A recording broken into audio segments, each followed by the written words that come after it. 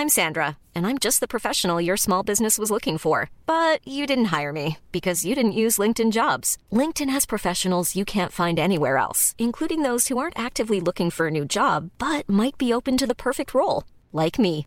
In a given month, over 70% of LinkedIn users don't visit other leading job sites. So if you're not looking on LinkedIn, you'll miss out on great candidates like Sandra. Start hiring professionals like a professional. Post your free job on linkedin.com/people today. Hey everyone, and welcome to Pixels, a podcast for the discerning gamer.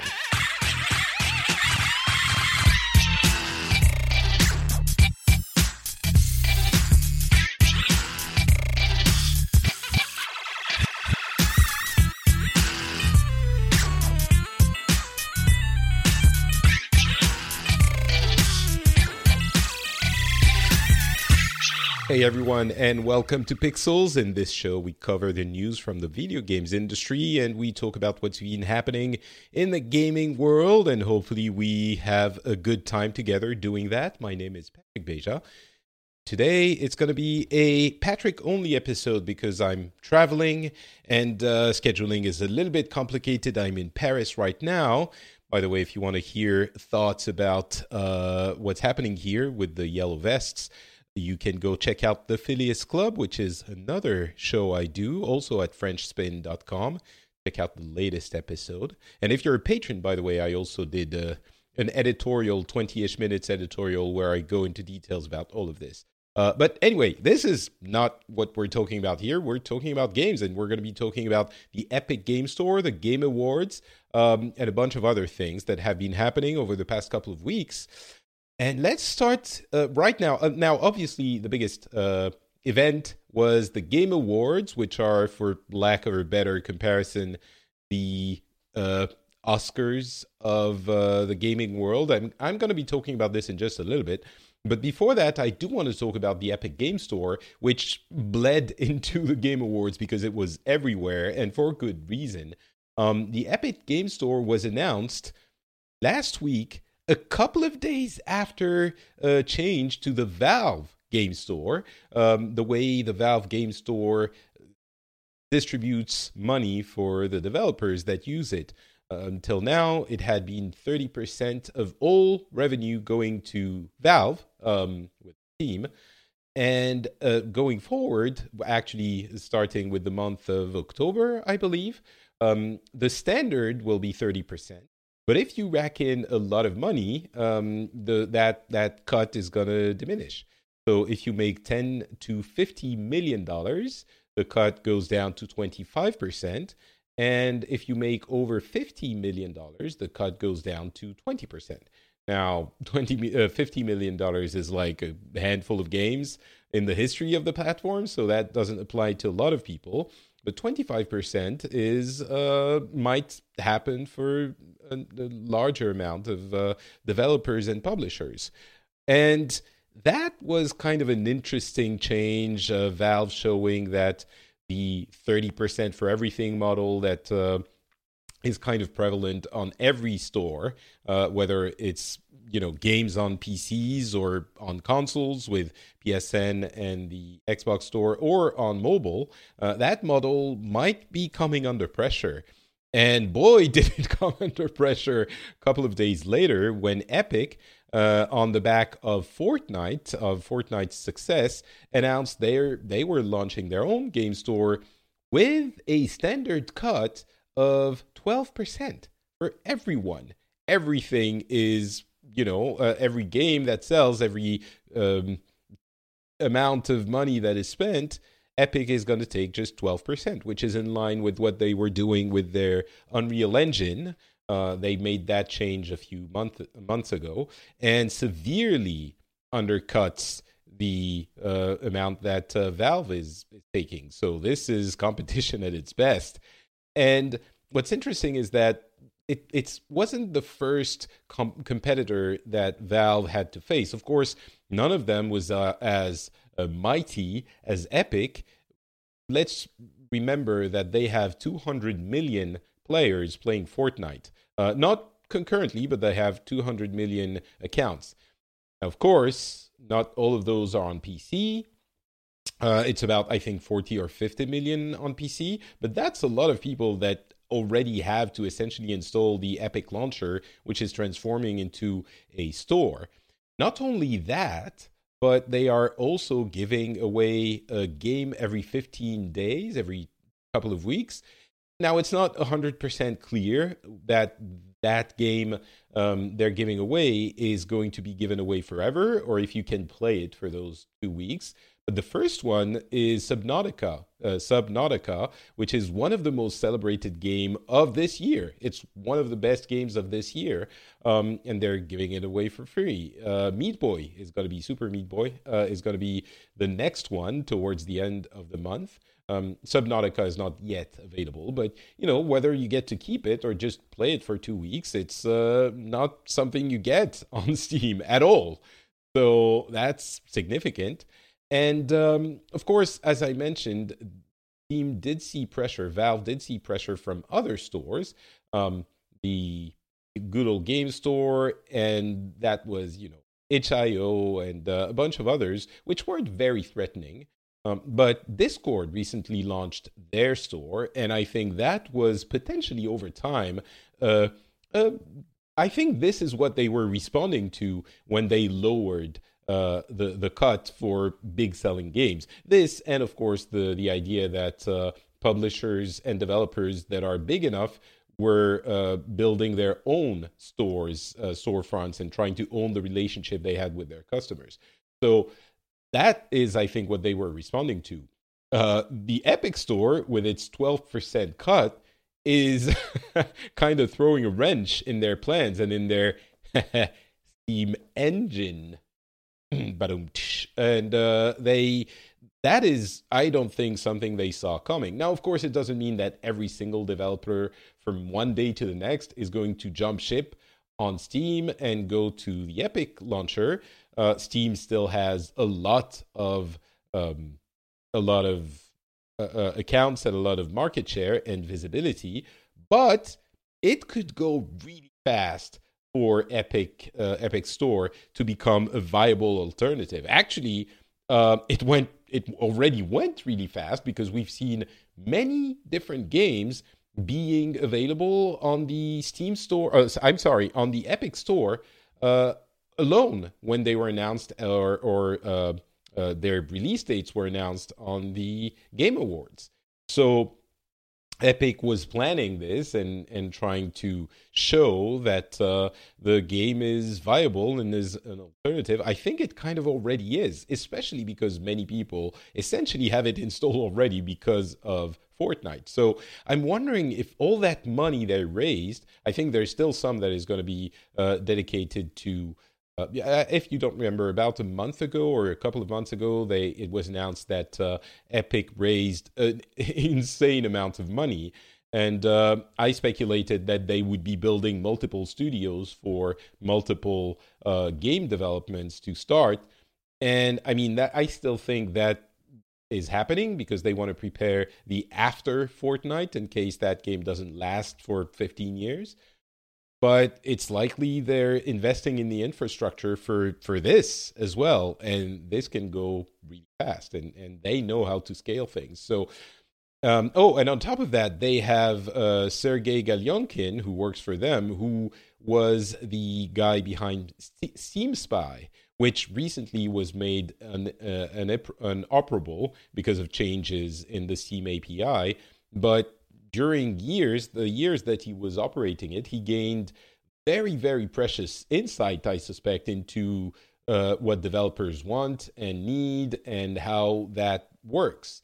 So his insight is probably going to help Epic create the kind of store and services and focus on what the developers need. So anyway, the Epic Store is, I think, already arguably a decent alternative to the Steam Store, and I think a lot of people are going to start installing it in the next, let's say, 3 to 6 months, and we'll have to revisit this. But it's just, everything is perfect for the Epic Store to be finally the competitor to Steam that we were kind of hoping for. I guess competition is good.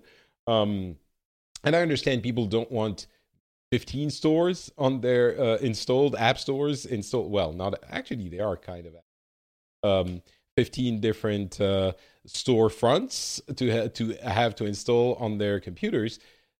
But we're kind of used to it now, and it doesn't matter as much. And this is a different one from all the other ones, and it might be. I think people are going to need the Steam Store and the Epic Store pretty soon. All right, so that's it for my spiel on the Epic Store. Now let's move on to the Game Awards, which was, I think it was a pretty successful event. It's always been a little bit awkward, a little bit try-hardy, trying to be like the Oscars, but not really, but we're gamers. And I think this year is the first time that they kind of succeeded in finding the right balance. I think Jeff Keighley didn't have as much pressure, maybe not pressure, but at least as much to prove as he did in previous years. This is the fifth year they're doing it. And there were a few significant moments and significant events. I think maybe the absence of the PlayStation Experience show gave the Game Awards a little bit more to announce and showcase. And there was this moment in the beginning where he managed to get Régis Fils-Aimé, Shawn Layden, and Phil Spencer together on stage to open the ceremony. So if you don't know, those are the presidents of Nintendo of America. Shawn Layden, I believe, is Sony of America. Sony Entertainment. And Computer Entertainment, and Phil Spencer is the head of Xbox Global. So this is a very significant moment, and I wonder how he managed to get all of them together. I think he might have easily convinced Régis Fils-Aimé from Nintendo to show up because they have a relationship and they have always collaborated on these things. Phil Spencer is, of course, looking to get as much visibility for the Xbox brand as possible in their reforming of that brand. So he had to. And at that point, you're like, Shawn, you could not come, but you're going to be missing, everyone's going to notice you're not there. And at that point, I think Layden has to say, yes, okay, I'll do it, to be the good guy and not the outsider once again. He has enough problems with issues of cross-play and the fact that they're not at E3 next year. They're not doing the PlayStation Experience show. So if he hadn't been there, it would have started to look, maybe suspicious. Maybe that's a good way of putting it. I think there was a significant amount of inclusion conversations in the show, which was, light enough and appropriate enough, and still nice to see. It was, about women, minorities, disabled people, etc. And I don't think, the irony of this thing is that the awards are almost what matters the least in the entire thing. Of course, exception made of the Game of the Year awards, which I'm going to get to. There is one that was significant, I think, that kind of stood above the others, which was the best esports fighter, which Sonic Fox got. He's a fighting game pro, and for those who don't know, he's black, gay, and a furry, or at least he claims to be a furry. I guess he has a giant furry costume when he's walking around, but at the competitions and at this show. But he's very exuberant, very proud of everything he is, and he really doesn't give a crap about what people think. So that was kind of refreshing to see in an era and maybe even industry where these kinds of things are immediately, often, put down by people who think about justice warrioring and imposing, it gets political. But here it didn't really. And I think that was nice. I didn't see anything in any article or comment. I'm sure there were, some recesses of the internet where people just don't like the guy, but he's so cheerful and happy and proud, and he just seems like a fun person. And so it's kind of hard to delve into political stuff when he's just there and being happy and just affirming who he is. So I don't know. That was a nice, between everything, the show, even going beyond the question of inclusion, which I'm mentioning because it's kind of a thing I care about, but it wasn't obnoxious in the show. It was just light touches that felt appropriate. And the show itself had nice moments. It wasn't like there were huge spikes of incredibleness, maybe apart from the all three CEOs of those companies together on stage, which was kind of unprecedented. But beyond that, there wasn't anything that was incredible, but there were fun reveals and fun little moments. The writing on the award speeches, or rather the award announcements, were kind of funny for most of them, and it felt like it didn't try, as I said before, too hard to be the Oscars. It was just one ceremony, which is probably now regarded as the most important one, or the one with the most authority. But it's not like it's the only one. I think everyone in the industry understands that it's not like the Oscars in the sense that maybe you look at it, but in the movie industry, there are maybe 2 or 3 or 4 award shows, or maybe 5, that are important. In the gaming industry, everyone has their own, top games of the year show and event and whatever. Hell, even this show, next episode is probably going to be the games of the year discussion. And we also understand that I think maybe in recent years, we've come to understand that everyone's opinion is valid. It's not like whoever says this game is the best one of the year means it as a universal value that you cannot disagree with. We often joke about people disliking or arguing about something and wanting to convince everyone else that this is, quote unquote, the truth. But I think in recent years, that has kind of disappeared, at least for the conversation about games of the year. And sure, you might be unhappy or might think that one game doesn't deserve to be on the list or whatever. But I still think that most people have a reasonable understanding of the fact that, this is my personal favorite game of the year. Not necessarily the one that everyone should agree is the objectively best title that came out. So the Game Awards are one of the events, probably the most important, the most visible one, but only one of those. And given that understanding, I think everyone goes there in good spirit. It's the most glamorous one. It's the most high, maybe not highbrow, that's not the word I'm looking for, but high class one. Everyone's in a tux and gala dress and stuff like that, so that's kind of fun as well. So yeah, overall, what I'm trying to say is the Game Awards were really cool. I think they are what they ought to be, and again, I say that every year with a little bit of a caveat, but I think this year Geoff Keighley has achieved something really special. Or maybe special is not the right word, but really significant. He's achieved something difficult, at least, because it wasn't a given that he could pull it off. And already 5 years later, it's kind of established that this is the one that people look forward to, and it's kind of the event. So, yeah, I thought it was a good time, fun time. And something I didn't even mention yet, well, kind of, there were lots of announcements. I'll talk about the Game of the Year before I go into the announcements. You probably already know the Game of the Year is, for them, is God of War.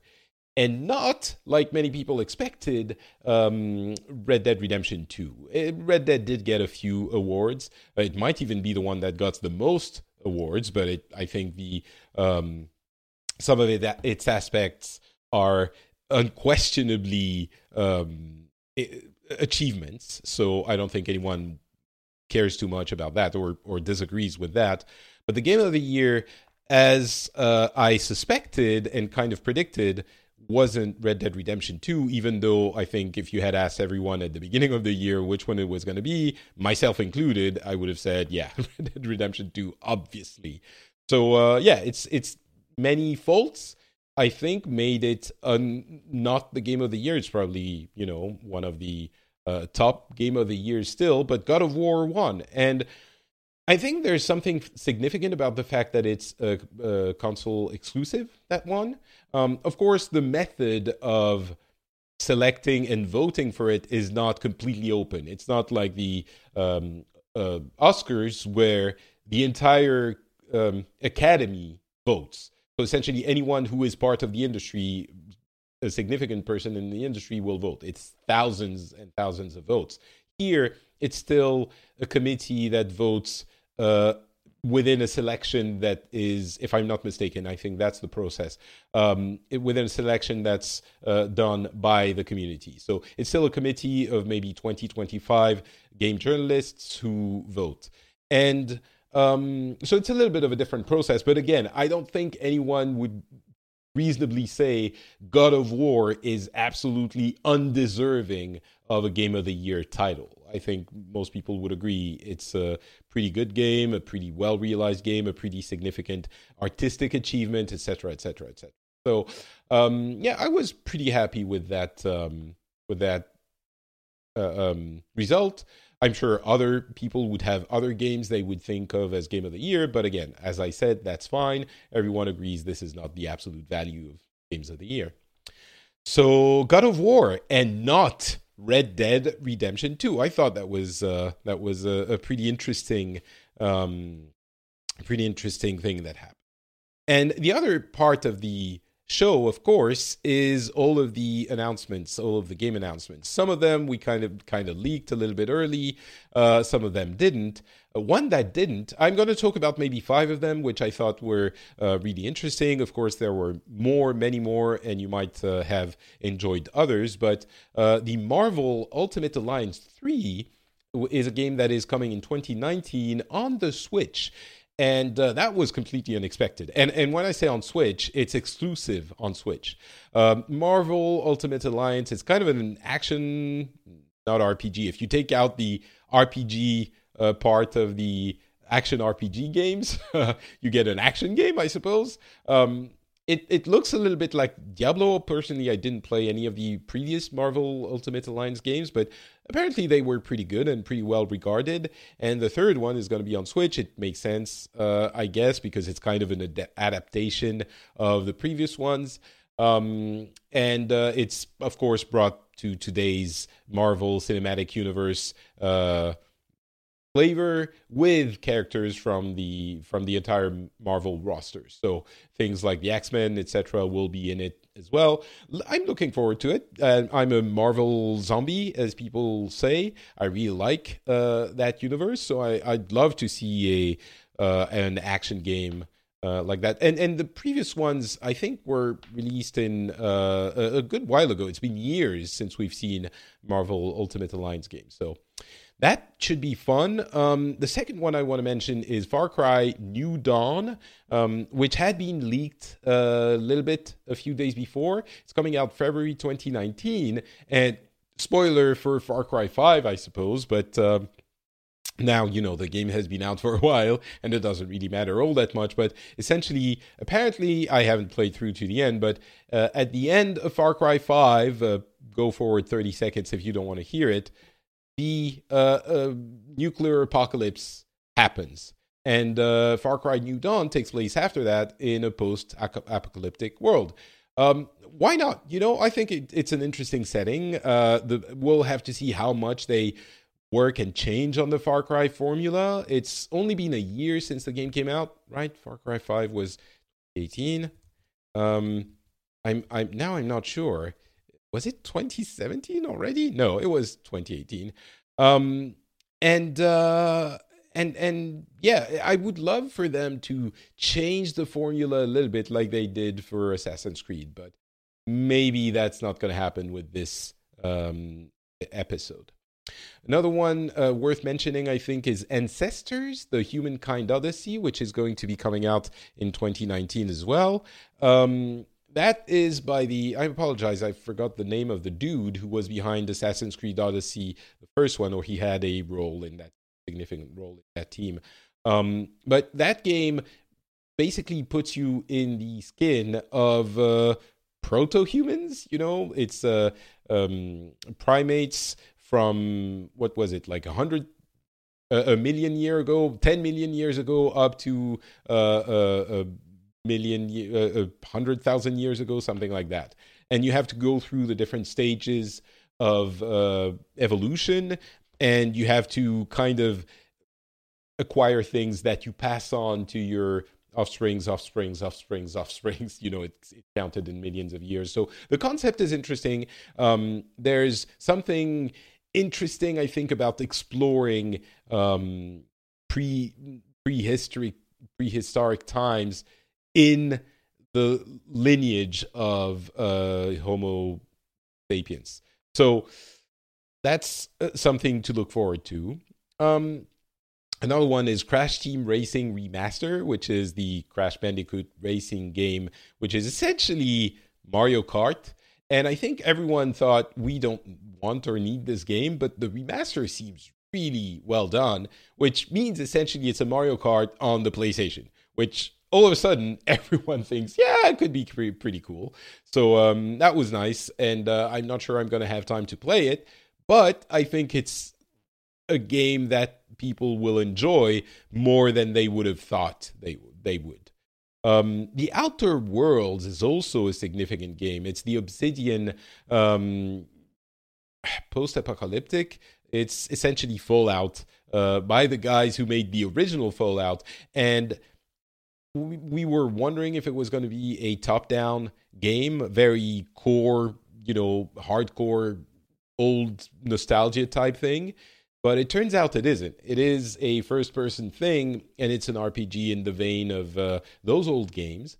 But so it will be interesting to see Obsidian's take on the successor of Fallout in a 3D world, on basically the original creators of Fallout.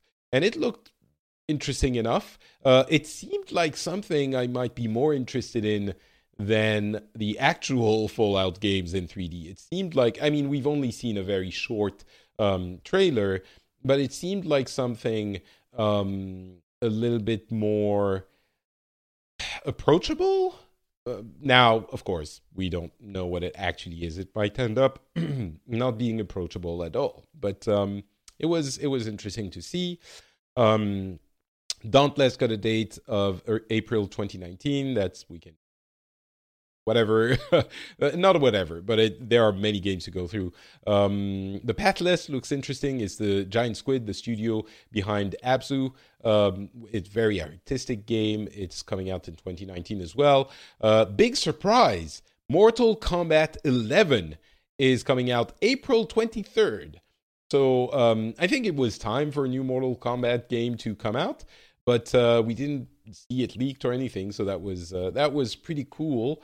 And by the way, Mortal Kombat 10 is joining the Game Pass offer in when is it? Pretty soon. And Phil Spencer mentioned in an interview that Game Pass, he would like it to be on every device. So Microsoft is definitely thinking about Game Pass as a service that is divorced almost from the Xbox, than as an additional thing for Xbox owners. So, of course, once you have streaming technology and that it works, you can have Xbox on everything. Which, again, I didn't mention it, but that also puts pressure on Steam in that people or developers can easily not care about where the customers are and reach them directly.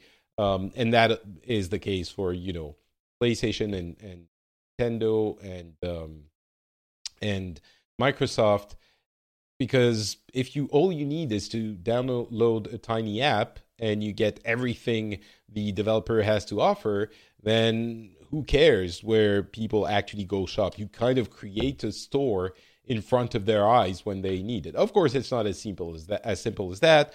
The big stores still have a lot of mind share, but still, it sort of diminishes the importance of that. Anyway, Mortal Kombat 10 will be on Game Pass soon, and Mortal Kombat 11 is coming out next year on April 11. And finally, the last thing I wanted to talk about was the surprise announcement that the first character from the Super Smash Bros. Ultimate Season Pass is going to be Joker from Persona 5. And that was also a kind of a mind-blown moment, even though it's not a huge thing. The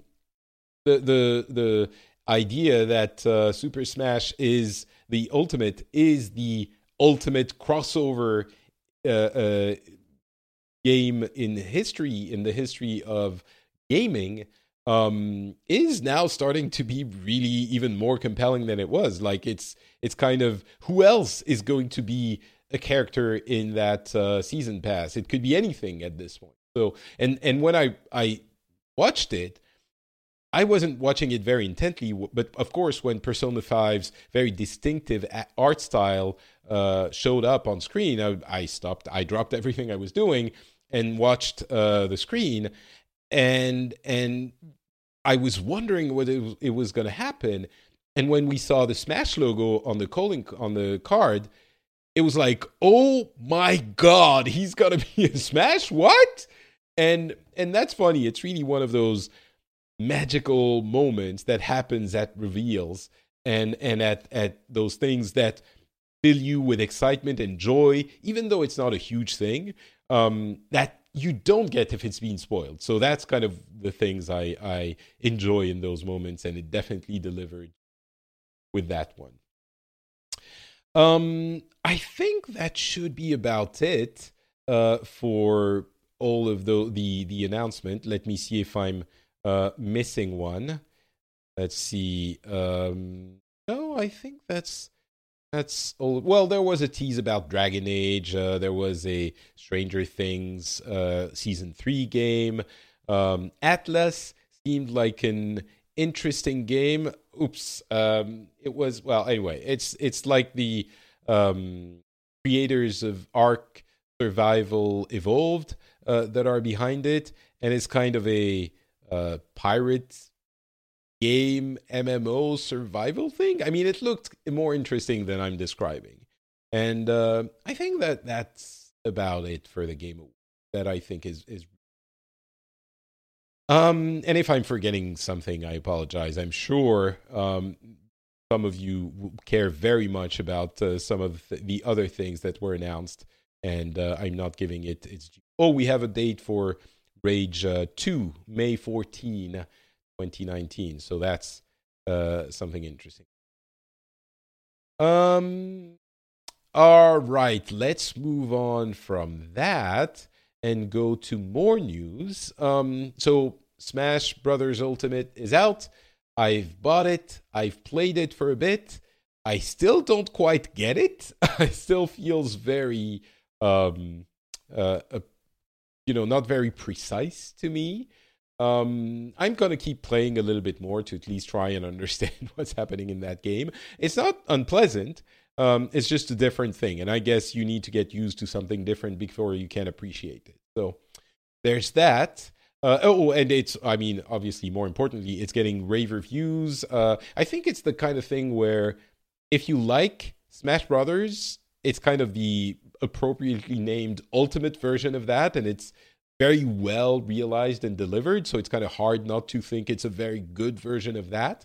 If you don't like Smash Brothers, you might pick it up if you're curious, but more likely you're not going to care. It's kind of like I don't know, a racing game, a Forza. If you love Forza, you might pick it up, the latest version. If you don't, you probably won't, even though you should, maybe, because it's a great game, but it's kind of a niche-y thing.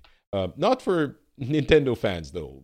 Many of them really, really, really, really like Super Smash Brothers, or Smash, for sure. And they're very, very happy right now.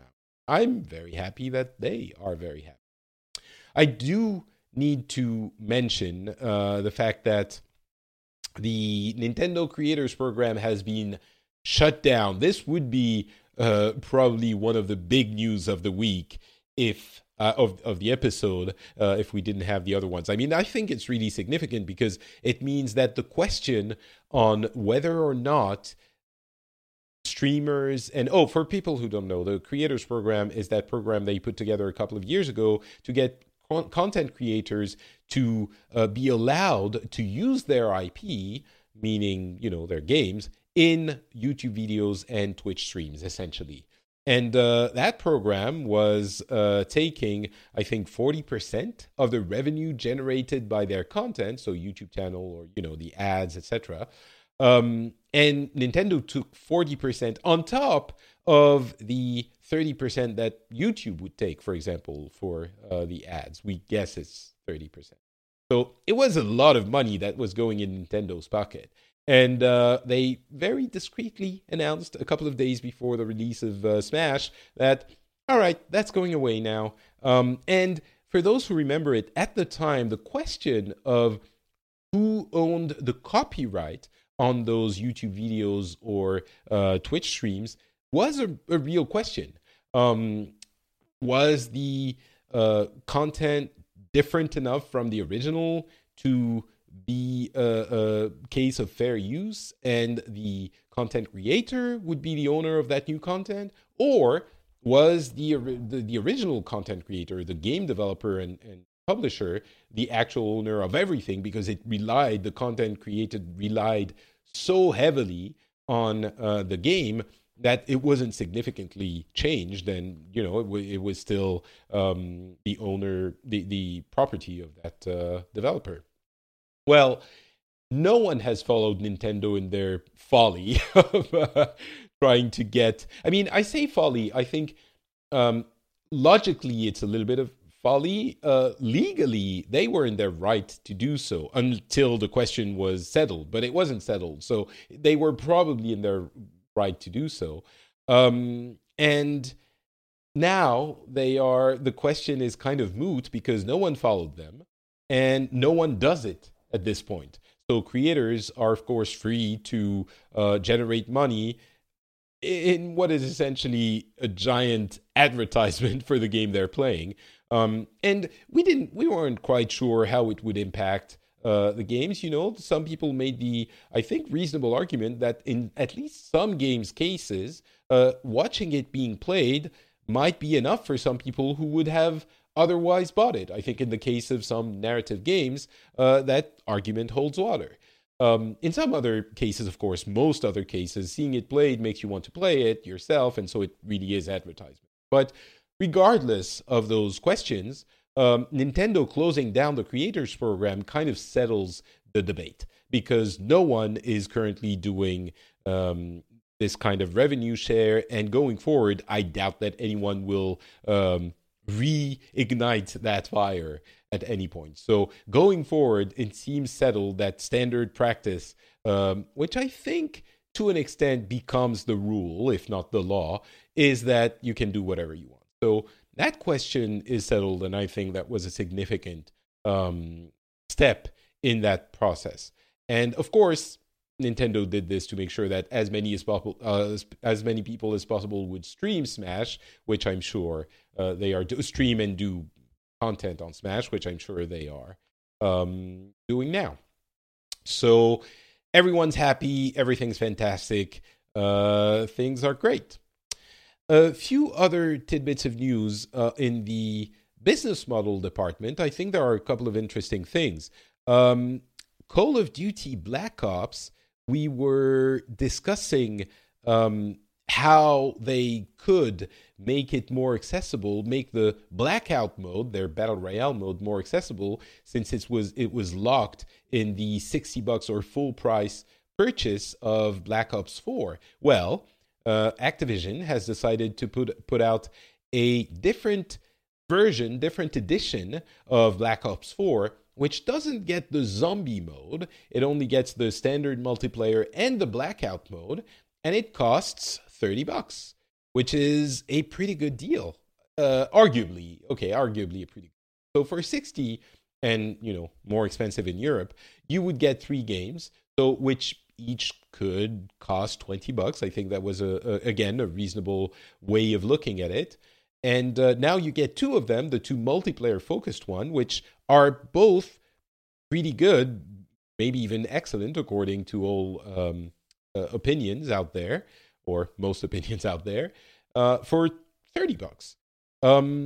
That seems like a good way of selling more Blackout modes.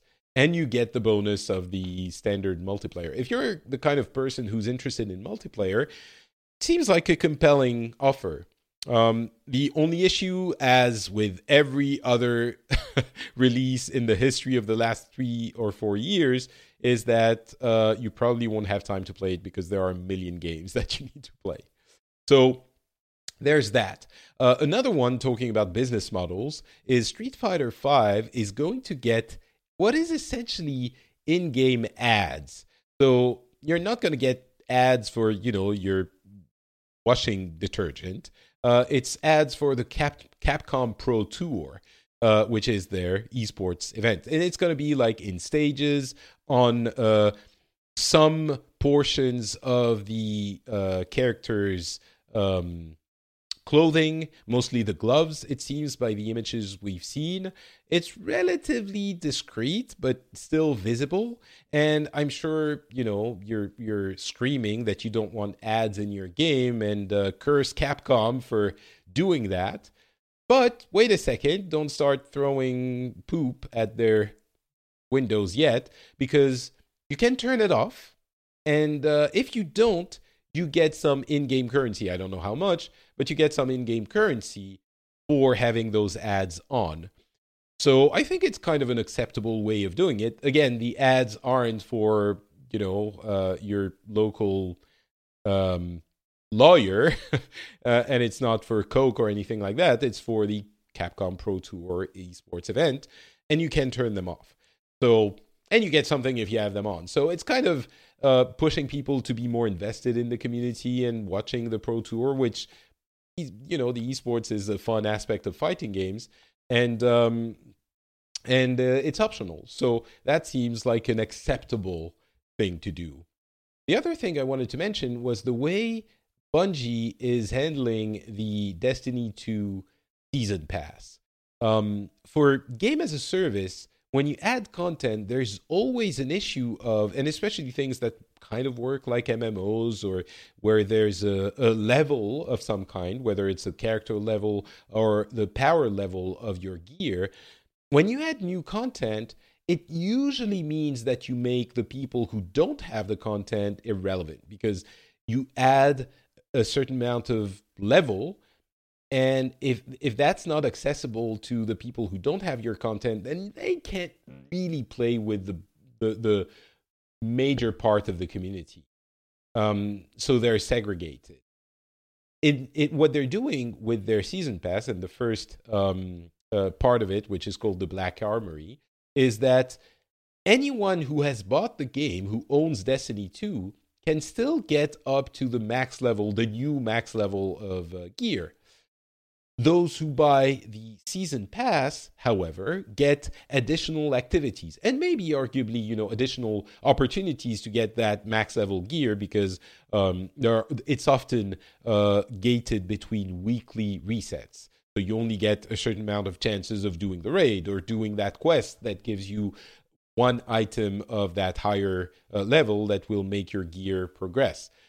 So instead of having, let's say, 3 chances, people who have the new, I'm making up numbers, but who have the season pass will have 5 chances, because they have 5 different types of activities, not just a flat, you get to do this same thing 5 times, but rather there's a new kind of activity, in this case, the Black Forge, I believe it's called, that also rewards you with items that might be of that higher level. But if you're playing Destiny 2 as you did before, you still have the same things you had until now.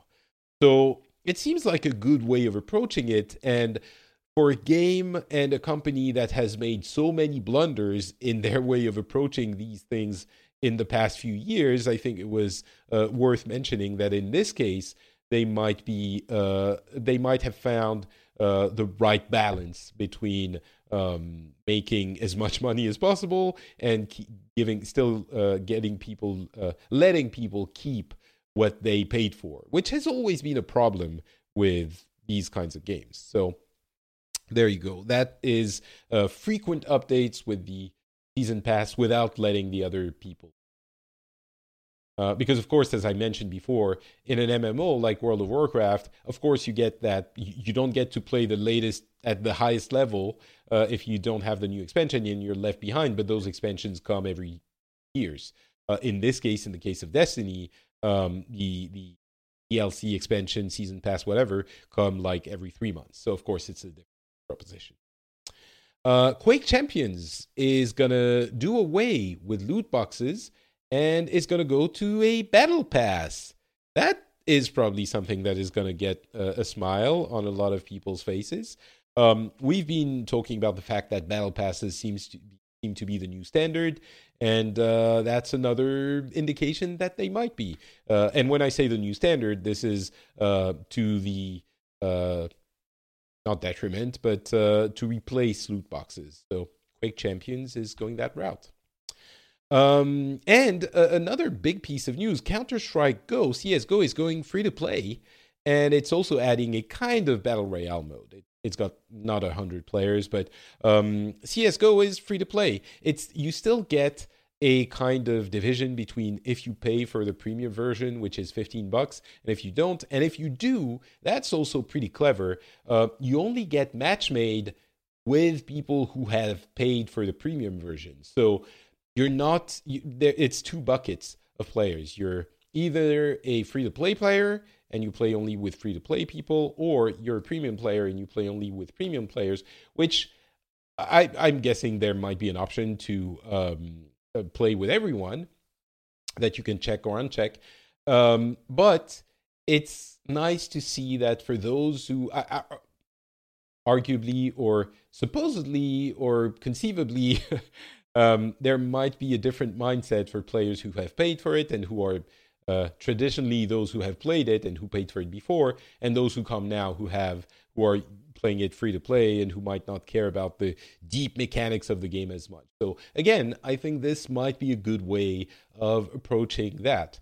And with everything that I've discussed here, it seems like the big publishers and big developers are navigating the murky waters of business models in a pretty good way. I don't know if you guys think that this is not good or not appropriate or still, but I don't really see anything to reasonably complain about in any of this.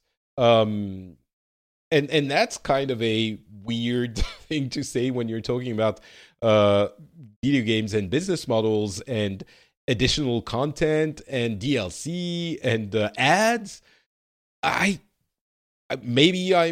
have rose-colored glasses on, but all of these seem like good deals and things that benefit both the customers and the developer.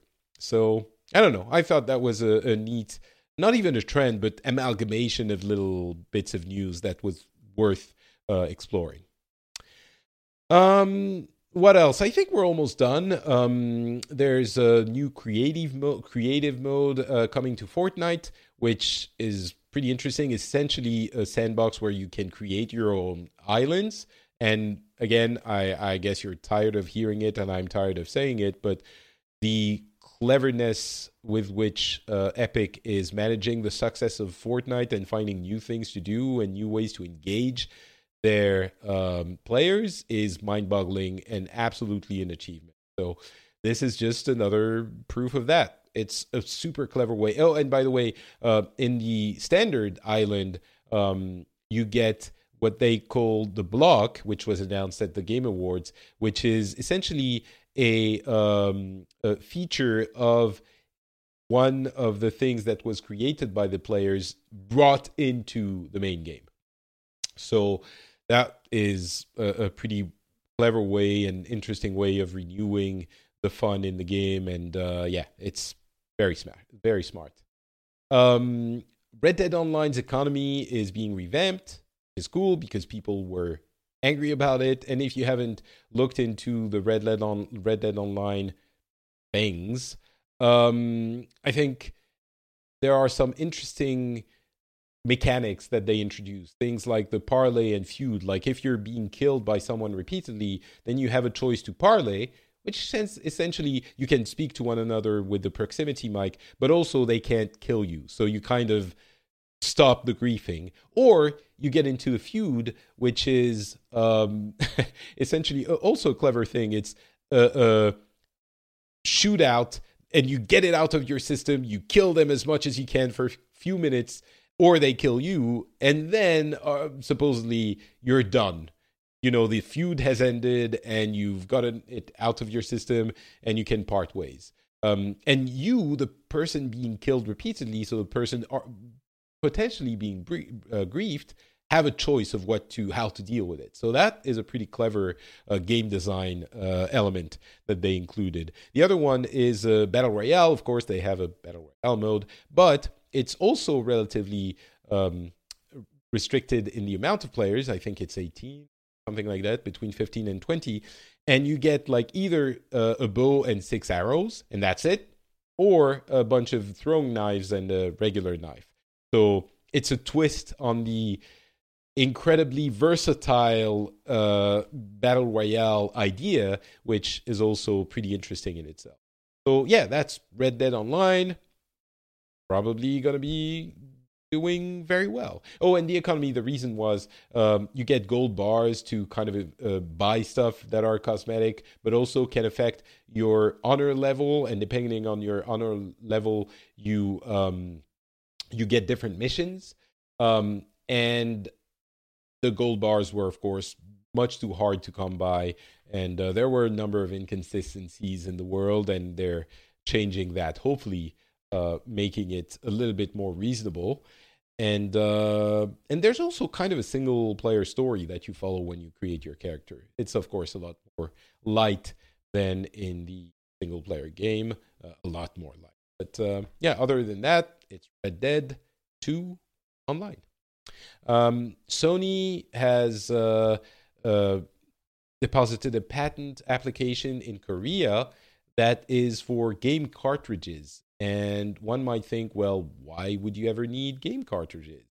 For a portable device, everyone started thinking at once.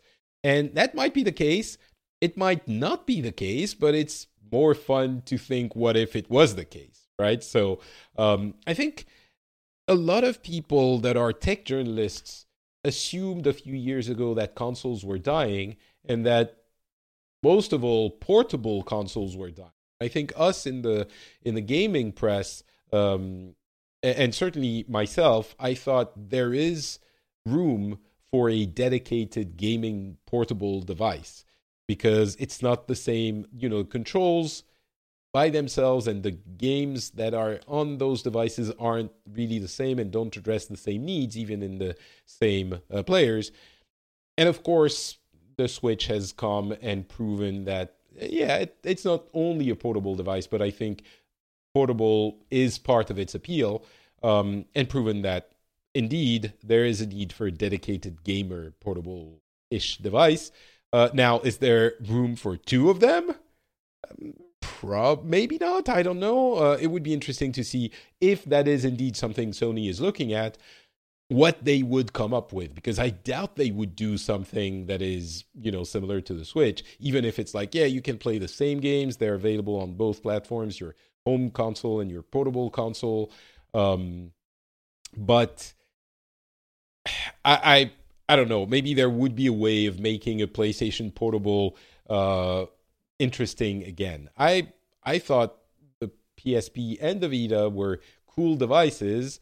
The issue with those, and especially with the Vita, was the games. And maybe they've figured it out. And they were good games. I'm not saying there weren't, but yeah. Anyway, the hardware was better than this, which was trying to be small versions of the big games, and that didn't read games from. And apparently the PlayStation Classic is crap. And I'm not going to delve into it because I don't like those retro nostalgic consoles. But you can read all about why it's crap in everyone's reviews of that thing, because all of them say it's, maybe some of them say it's kind of crap, but there's crap somewhere in the review probably, or some euphemism for saying that it's crap. And finally, last thing I wanted to talk about was Cappy Games Below, which is a game all of a sudden everyone started talking about because it's coming out on the 14th, so in just a few days. It's been in early, so I think the reason is that it's been in development for a very long time, and a lot of journalists have seen it at various stages of the development and were really interested in it. And it wasn't talked about until finally it was announced that it's coming out, and coming out very soon. The game is kind of a Dark Souls exploration, survival, isometric view thing that looks really nice artistically. It has an indie games vibe, but I don't know if it's going to be good or interesting, but it certainly is intriguing in its presentation, and everyone in the gaming press who has laid their hands on it is happy to finally quote unquote get it. I think it's definitely an indie type game. It's not going to appeal to everyone, but it's something that I think everyone is going to want to check out when it comes out in a few days. Not everyone. A lot of people are going to.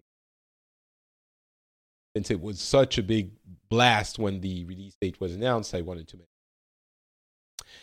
And I think that's going to be it.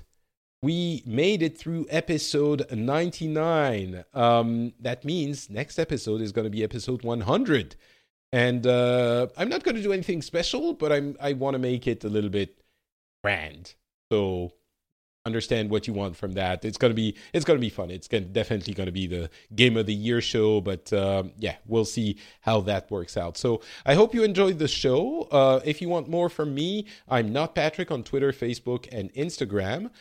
If you want more shows, you can find them at FrenchSpin.com. One of them is the Phileas Club, where I talk about my guests talk about the news from the world and what's been happening in the world, and what we think of it coming from our different backgrounds, different countries, different cultures, and we try to get different perspectives on events, and I think that's a pretty interesting thing to do. And you also can find my French language shows, Le Rendez-vous Tech and Le Rendez-vous Jeu, which talk about tech news and gaming news.